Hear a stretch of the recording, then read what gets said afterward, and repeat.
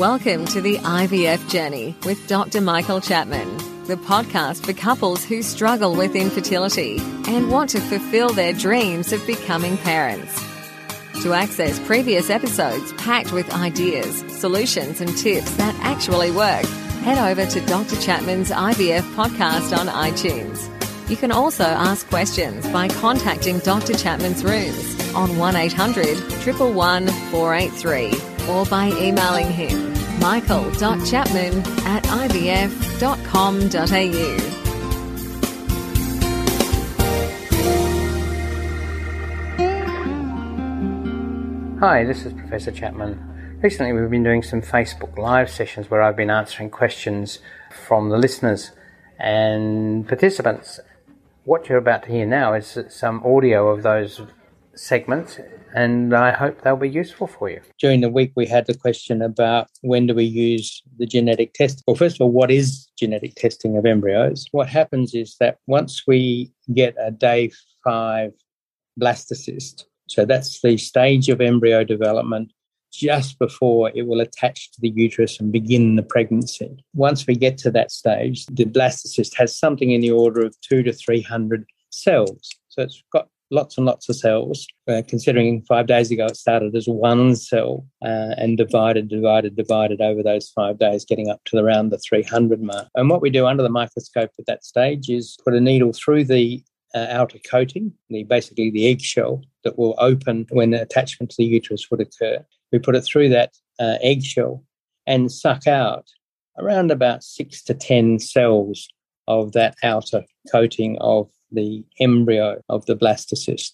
We then send those cells to a laboratory which can look at the DNA. They basically amplify the DNA, multiply it in a culture system, and then can count the number of chromosomes.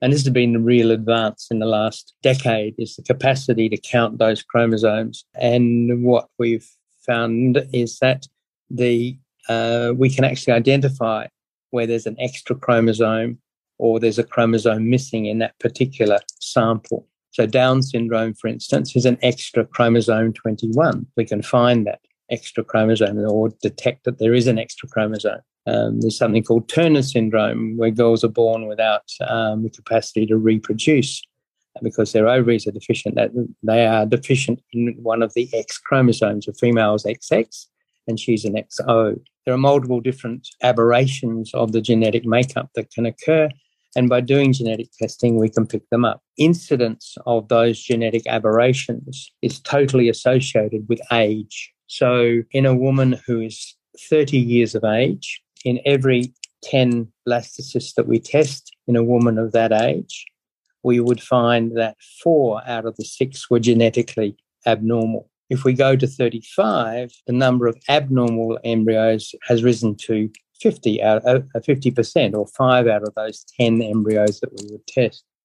By 40, it's gone up to 7 or 8 of the 10 embryos are genetically abnormal. And that's the main reason why older women don't conceive as quickly and have a higher miscarriage rate than younger women. Even more shocking is that once a woman gets to 45, when we test embryos of 45-year-old women, of which there are not many anyway, but when we do test them, 98% of them will be genetically abnormal. So if nature's doing that, it's not surprising that natural pregnancy or IVF pregnancies are incredibly rare in women 45 years or above.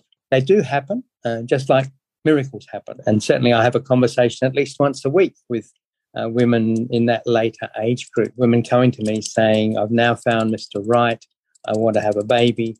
I've seen various film stars have babies at this age. It must be possible. But the media is misleading you, because most of those, almost all of those, are because they're using eggs from women who are much, much younger. But that genetic abnormality rate is now able to be detected. So we use genetic testing, particularly in older women, to determine that we're not putting back an embryo that is already doomed. So if we do genetic testing, for instance, on women who are aged 42 or 43, when we know we're heading up towards 90% of the embryos are being abnormal, if we've got 2 or 3 embryos, rather than have 3 embryo transfers that are never going to work, we can genetically test the embryos, potentially, hopefully find the 1 in 10 embryos that's normal and just put that back.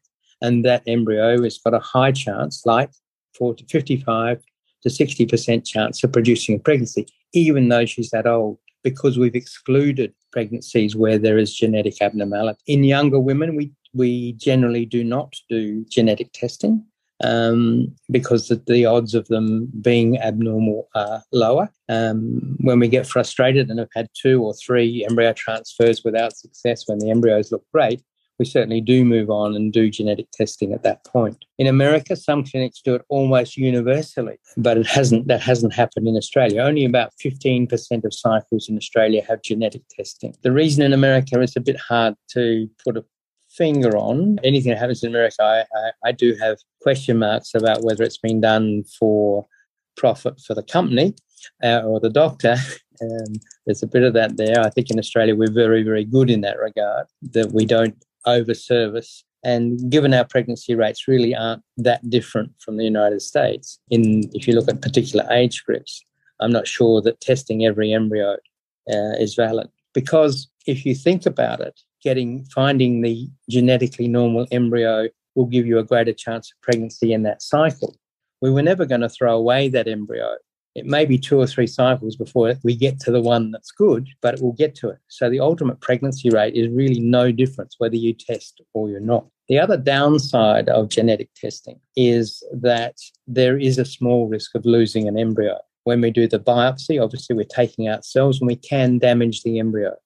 We might damage the only embryo that's genetically normal. We're in most situations in Australia, we do the genetic testing after freezing the embryos, sending the sample to the lab and then getting a result some 10 days later. So we then do a frozen transfer. In that freezing thawing process, again, there's a 1 or 2 percentage points of losing an embryo. So it's not without its risks. So people have various thresholds as to advising to have genetic testing. Some people say it's not worth the effort at all. Others will say we should do it on every embryo because we will get you pregnant quicker by making sure we're putting back a euploid embryo immediately. I suppose I'm halfway between those views. I think there should be an indication to do the genetic testing, like 1 or 2 failed embryo transfers of beautiful embryos.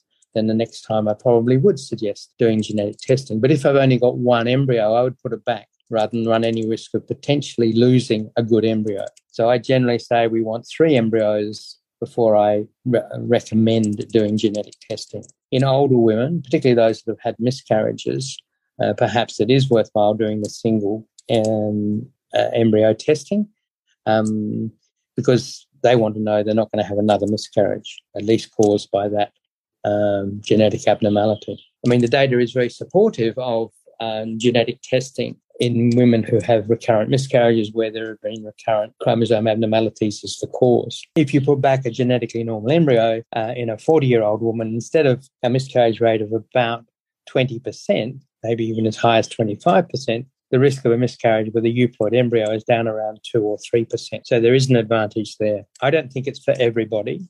When it first was being developed and seemed to work, people were talking about doing it in every cycle. But it's labour intensive, it's cost intensive, and there are some small risks with it.